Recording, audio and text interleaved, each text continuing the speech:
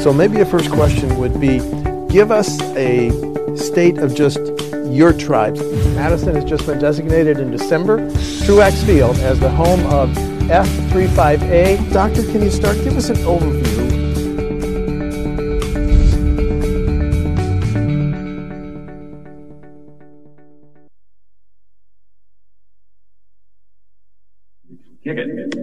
On Saturday, hundreds of thousands of deer hunters will pull on their blaze orange and go into the woods for Wisconsin's Wisconsin tradition, the Wisconsin gun deer hunt. Eric Lobner, he is the Wildlife Management Bureau Director for the Wisconsin DNR, has joined us to preview this year's hunt. Eric, welcome to WisconsinEye. Hey, Steve, thanks for having me. It's certainly an exciting time of the year if you're a wildlife biologist. There's no doubt about that. And I think not only for us, but for many citizens around the state. It's quite a tradition, isn't it? It's part of our culture, our fabric, our society. Isn't that the truth? You know, I think about that. I look back very fondly with memories from when I started hunting. And, you know, it was all about the camaraderie of the experience, right? It's where people come together to enjoy our nature, what we have here in Wisconsin, get together, talk about, connect. Just, you know, it's such an opportunity for people of all ages to blend together, whether your goal is to put protein on the table, whether your goal is to harvest that big buck you've been seeing, whether it's just to get outside and enjoy nature. This is the time of the year to do it. Well, give us an overview of our Wisconsin deer herd.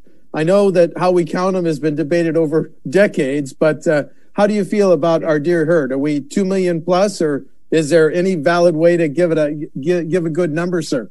Yeah, so generally I would say the population is doing pretty well across the state. I will say there are places in the state where the deer herd is not where we would like it to be. It's a little bit lower. Specifically, you know, we're looking at Forest, northern portion of Marinette and the northern portion of Oconto counties this year have buck-only seasons. So that kind of gives you an indication that maybe the population isn't quite where we wanted it to be. And there are other areas of the state where I would say generally maybe the population is a little bit high, right? We're looking at trying to ultimately manage that herd. Our county deer advisory councils, I would say, have been doing just an absolutely tremendous job. And so if you're unfamiliar with those are groups from around the state that are local individuals from each county that work very closely in understanding all the what we call the metrics of our deer herd. You know, what's happening with car-killed deer, what's happening with ag damage, what's happening with our SAK model, what's it indicating, that sort of thing. So generally, the population is generally doing well, but I also want to just make sure people understand that, yeah, you know, there's not a deer behind every tree. And that certainly it's important to get out, do some scouting in advance, and really get to know what's happening out there in that place that they so love and so enjoy hunting. Well, thanks to your agency, we've got numbers from the number of deer registered during the last 2 years. And in 2019, 160,700. That was down about 24, almost 25% from 2018. What do you think was the reason for that drop? I know the hunt was later, but how big of a factor was that? Yeah, so that was a really good point. You hit the nail on the head for part of the answer. Part of that answer being we went from the earliest that the season could be to the latest that it could possibly be. And why that matters is deer movement is the highest during the rut time of the year. All right. And so the rut generally is, you know, it's occurring either side of that first week of November. And that's pretty much the same every year. And that plays out, we can pretty much document that with when we've been doing a number of studies, when we have peak fawn drop in the spring. And so we can walk that back and say, all right, this is clearly when the rut occurred.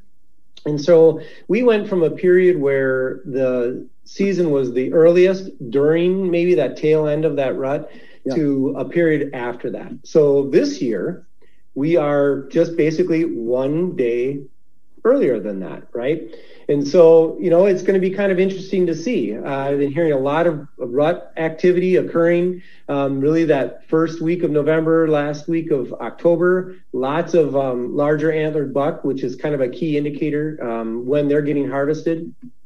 So certainly definitely that's a factor. The other thing that played out last year, and it's just something to really be thinking about, is that opening weekend of the gun deer season last year, depending on where you're at, it was a little bit of a bear, right? We had some conditions with exceptionally heavy snow. We also had some areas of the state with extremely high rainfall. And then throw in there, last year was also one of those years when ultimately corn harvest was behind schedule. So to give you an idea, and this is our, looking at a number of these different factors, to give you an idea, as of the first week of November, this year, our corn harvest was at about 78%. Now that was almost, 2 weeks ago? So I'm thinking that there was a lot more corn that's been harvested since then. So all of those factors come into play, as well as a deer population, that is changing or has changed in different parts of the state. Okay. Just to pursue that, the most deer registered last year were in 3 counties, Marathon, Shawano, and Waupaca. Are those traditionally the leaders? And what's your sense of the deer count in those 3 counties? Yeah, definitely. Marathon County is one of those that almost always is at the top of the list. What they've got working for them, partially, is size, right? The size of the largest county in Wisconsin, yeah. Exactly. And so invariably, you're going to see a high harvest there. There are parts of that county where the deer population is doing very, very well. And there are other parts where, it's not quite as good. I will say I hunted Marathon County first time this year in quite a while. I hunt generally in that central, what we call that tension zone. That's where I grew up, in that central part of the state. I never went north of the line, so to speak, to Marathon County, but I tried it this year and I did see a good number of deer. Now, again, don't want to say that that's consistent across that county. Waupaca, that's another one. Historically, it has really good populations of deer. There's a good mix of ag in association with some forested cover, as well as, marshes and that sort of thing where deer can find good cover. Well, I'm also intrigued by the number. The number of deer hunt licenses dropped, but only 2%. We're talking 25% in the number of deer harvested, but only a 2% drop in the number of licenses issued from 576,200 in 2018 to 564,600 in 2019. Does that drop concern you? Do you think we'll see a similar drop this year, sir? Yeah, that drop always concerns us, both from an economic driver for the state, for an economic driver for conservation, for future consideration for how do we manage a herd with fewer numbers of hunters. The great thing that I can share, though, this year going into the season, and we've been seeing this play out with a lot of outdoor recreation-based activities, whether you're talking about hiking, whether you're talking about biking, camping, all of those activities have seen an increase this year, and the same is playing true with hunting. So this year, right now, we're at about a 13% increase on archery license sales.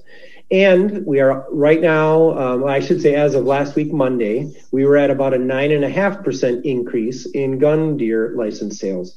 So, this is a trend that plays out on a national scale generally. Whenever there's a downturn in the economy, you generally see people picking up hunting or maybe taking more time to get out into the sport of hunting. And so right now I will say we're not 100% sure whether it's what we call our churn. So every year, certain number of hunters, for whatever reason, don't buy a license every year, and we call that churn. So I'm not sure if it's necessarily churn playing out or if we are seeing a significant increase in the number of new hunters. I don't have that data right ahead of me right now. Everybody's just scrambling to provide the best customer service we possibly can. But my suspicion is at the end of the day, once the season starts, that we are going to see an increase in the number of hunters out there. And that's great, right? We have a great opportunity for people to get out, enjoy nature, really potentially we'll see what kind of impact it has on harvest rates as well. Well, you've been doing this for a while. Is there a generational change? Are baby boomers more interested in gun deer hunting than their sons and grandkids, do you think? Well, I'll just share in a personal situation that I think relates to this very, very well. I come from a larger family, as I mentioned, in central Wisconsin, and we grew up hunting, right? Everybody does it. Everybody did it. But now, as I look at the younger generation, my nieces and nephews, there's certainly a much lower percentage of folks that are out there hunting. So not only did we have baby boomers, which were a large segment of the population up until recently, they all got out and enjoyed hunting. Now they're aging out, if you want to call it that. They're, maybe their body isn't holding up as well, or for whatever reason, they're not getting out and hunting as much as what they used to. So as a result, you see a downturn in that, right? Now, I will say we are also seeing a rather marked increase in people, whether they're 20, 30, 40s, picking up the sport of hunting and getting into it. And again, their reasons vary. Their reasons vary from, hey, this whole thing I've heard about hunting and the camaraderie of the experience, I want to try that. Or, that tradition that I've heard about, that camaraderie, that experience, I want to be a part of that. And so we're starting to see a bit of that, as well as this whole concept of local grown protein sources, right? You can't hardly get more organic or more locally grown than utilizing a wildlife population, great, healthy, humane resource out on the landscape that you can then tap into and put on your table. And people are really starting to get into that more and more every day. And it is a great opportunity to try something new, experience nature, be a part of nature, not just a casual observer, but to be a part of what happens in nature. That's a fascinating trend, Eric. Let's pursue it a little bit. Do you think you're seeing more interest by 20 and 30-year-old women in hunting in the state of Wisconsin? There's no doubt that women more and more are getting into the sport of hunting, whether they are younger kids, more of your typical, 10 to 15-year-olds, as well as older age bracket, whether you say 20, 30, somewhere in that grouping, where people are just, females in particular, are interested in getting out and enjoying this time, this thing that they hear about, to be a part of that. And so definitely we are seeing an increase in that age group. What about the impact of COVID? Let me ask it. I know that's a big dimension to this. So let me ask it first. Do you think more people will not use the traditional deer camp experience? They'll get up in the morning, they'll go out, hunt by themselves, and come in and go back home? Or do you think there still be the popular deer camps where 3, 4, or 5 people get up early, hunt all day, come back, and maybe have a beer or two and tell some tall stories? Steve, really good question. I'll tell you this, this is a unique year. It might be that year, and I would strongly encourage people to think twice about maybe their more traditional deer camp. I know for me, I mean, to even say that, to have that come out of my mouth is just like blasphemy almost, right? Yeah. But we are in unprecedented times, and certainly this is something to be thinking about, is COVID, and how do you mitigate COVID so that you're not yourself getting sick or inadvertently spreading the disease to other people. And so what we've been sharing across the agency is that this is the year to maybe think about trying something new, all right? To think about maybe how you approach deer camp, to really caution people from, getting together in a small, what I typically say, small hunting camp. Think twice about that. Maybe it's the time to stick closer to home. We really strongly encourage people to hunt within their local communities, and we've got a lot of great opportunities to help facilitate that opportunity. One thing that I like to share regularly and promote is our Hunt Wild app. Great app that was pulled together about 3-ish years ago that provides hunters with this great opportunity right at their fingertips. They can download it for free on their smartphone, and it has all the public land across the entire state. So no matter where you live, you can look it up and find that information, and maybe find a new spot that you might want to go out and check out. Time's running short, right? You should be out there already looking and scouting, but still the opportunity presents itself. The other thing that I would share for people who are really, they're really just want to be a part of this this tradition and their traditional hunting camp, is if your camp is close to home, maybe just drive up there for the day and hunt with your partners, the people that you've hunted with, your family and friends, hunt with them, but, think about staying in your own vehicle. Don't stay overnight. Just go up there for the day and come back. Probably want to not think about not maybe playing cards as much as what you used to, because you are passing cards around. Certainly that's an area that can spread. At a bare minimum, certainly wear a mask anytime you're in, close to within 6 feet of people. Maintain a 6-foot social distance, whether you're around your hunting partner, or even if you're out on a public piece of public land and you're interacting with somebody on a trail, you're meeting them, give them 6 foot, just kind of step to the side and let people pass. And then also, like I said, really try to avoid that close contact with people outside of your household. And then be sure to wash your hands. Maybe take a little hand disinfectant wipe or hands lotion with you or something like that, just to really try to prevent that spread. It really, it's very easy when you think about, I'm going to be out in nature, I'm going to be out enjoying my time in the woods, nothing better. But it's easy to let your guard down. And when you let that guard down, that is also a time when, unfortunately, you could get sick. And if you're sick, you're not going to be able to be enjoying that time out in nature as well. So think about how you can offset these risks and reduce that spread. It's really, really important. Right now, it's surging across the state. And so think about, how can I take steps to keep myself as well as my family members safe and healthy? Boy, that's a pretty significant change just in 1 year, isn't it, Eric, in terms of your advice to stay safe? Hunt, but stay safe, right? Isn't that the truth? We're really, encouraging people to get out and enjoy this opportunity. I mean, you think about how long this has been going on, right? We've had this coronavirus that we've been really working closely to manage since back February, March, right? And so just thinking about that, I get it. People want to get out, they want to enjoy, but you still need to be safe. Now, this is a year, you just sort of touched on it. This is a year when, normally we would talk about tree stand safety, right? Wear a harness. Always be thinking about 3 points of contact as you're climbing up into your deer stand. Make sure your stand is safe before climbing up into it.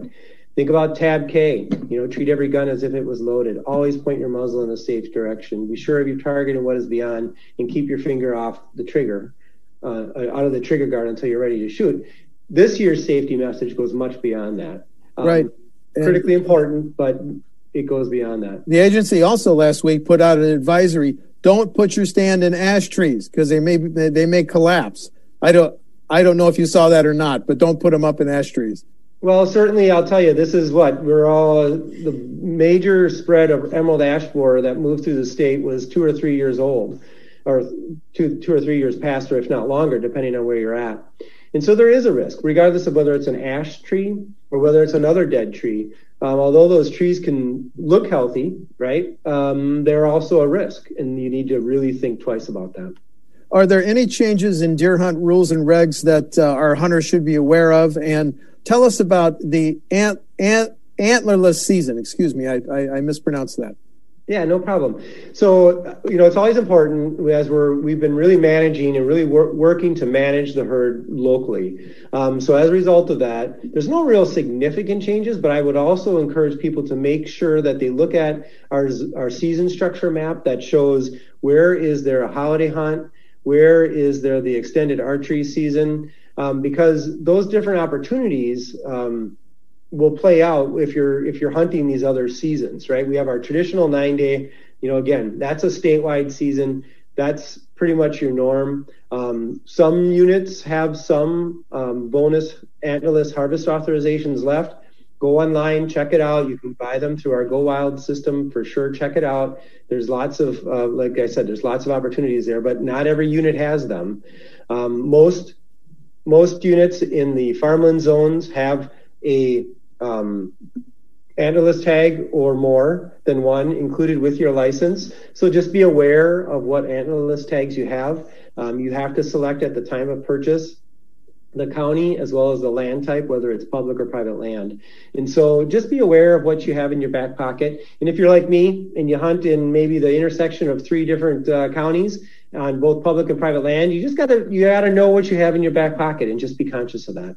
I have a follow-up question on COVID-19 that I should have asked when we were talking about that. Has COVID-19 been detected in any of our white-tailed deer, Eric? We have not. No, there has been some mink ranches here in the state that have, especially Taylor County. Yeah, exactly.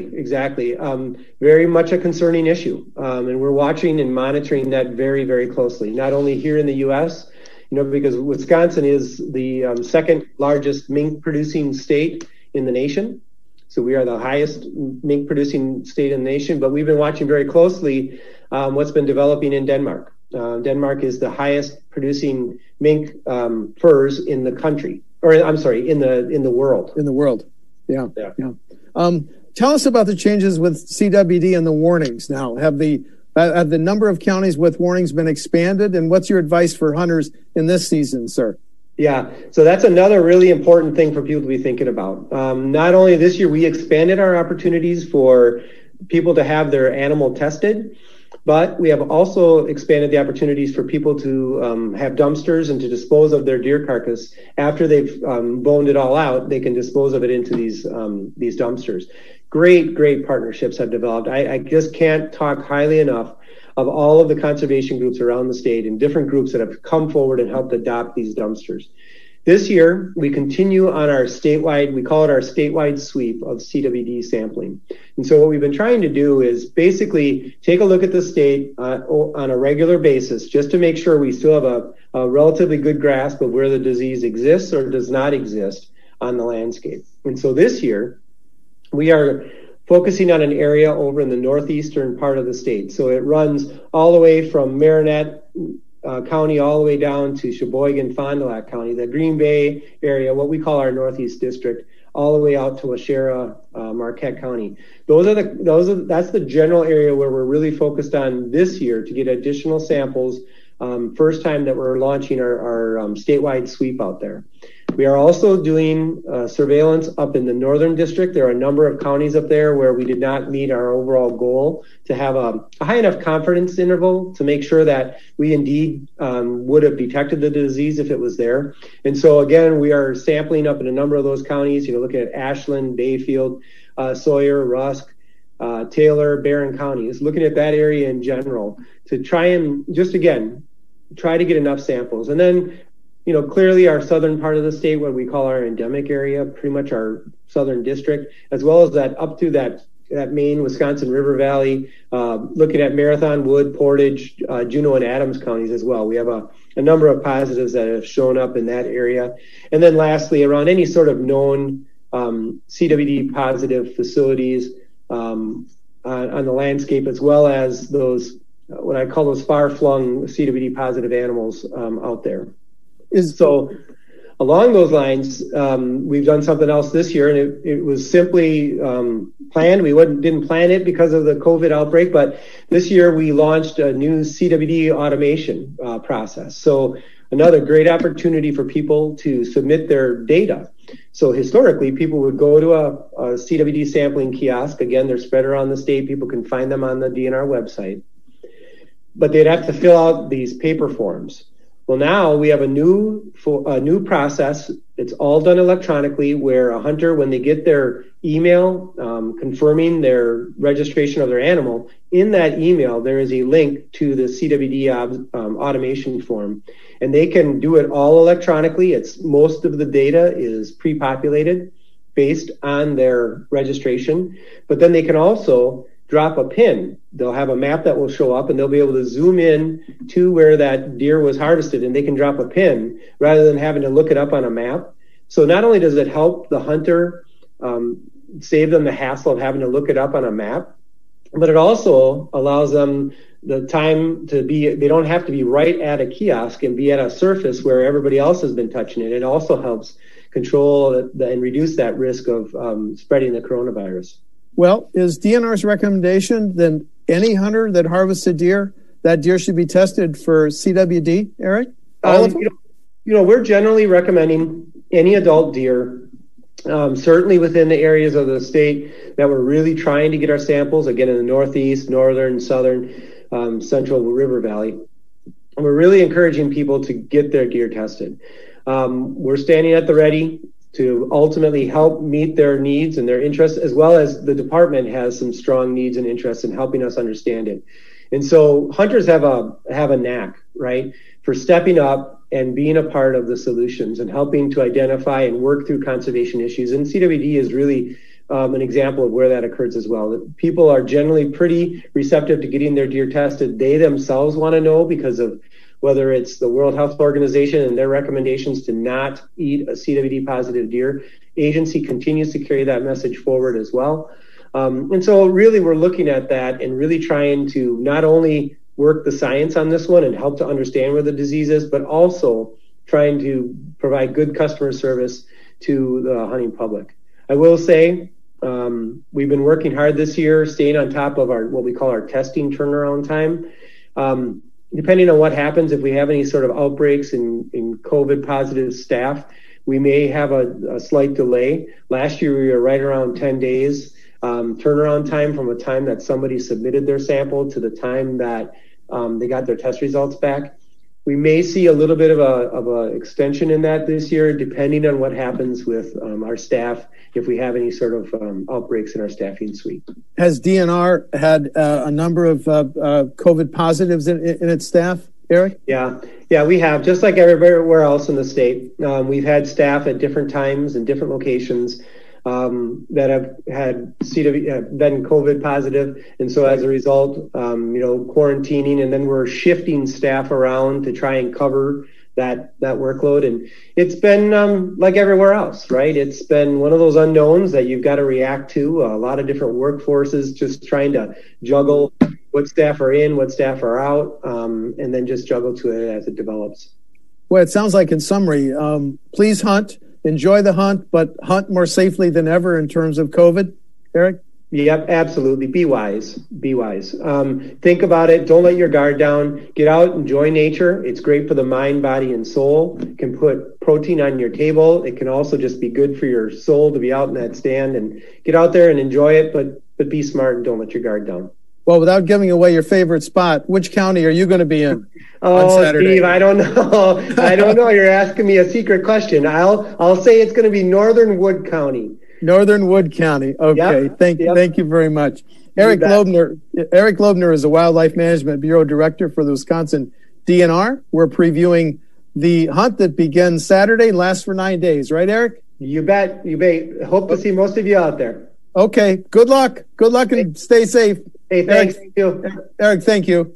This program is a production of WisconsinEye, an independent, nonpartisan, nonprofit media network with a mission to inform, educate, and engage the citizens of Wisconsin.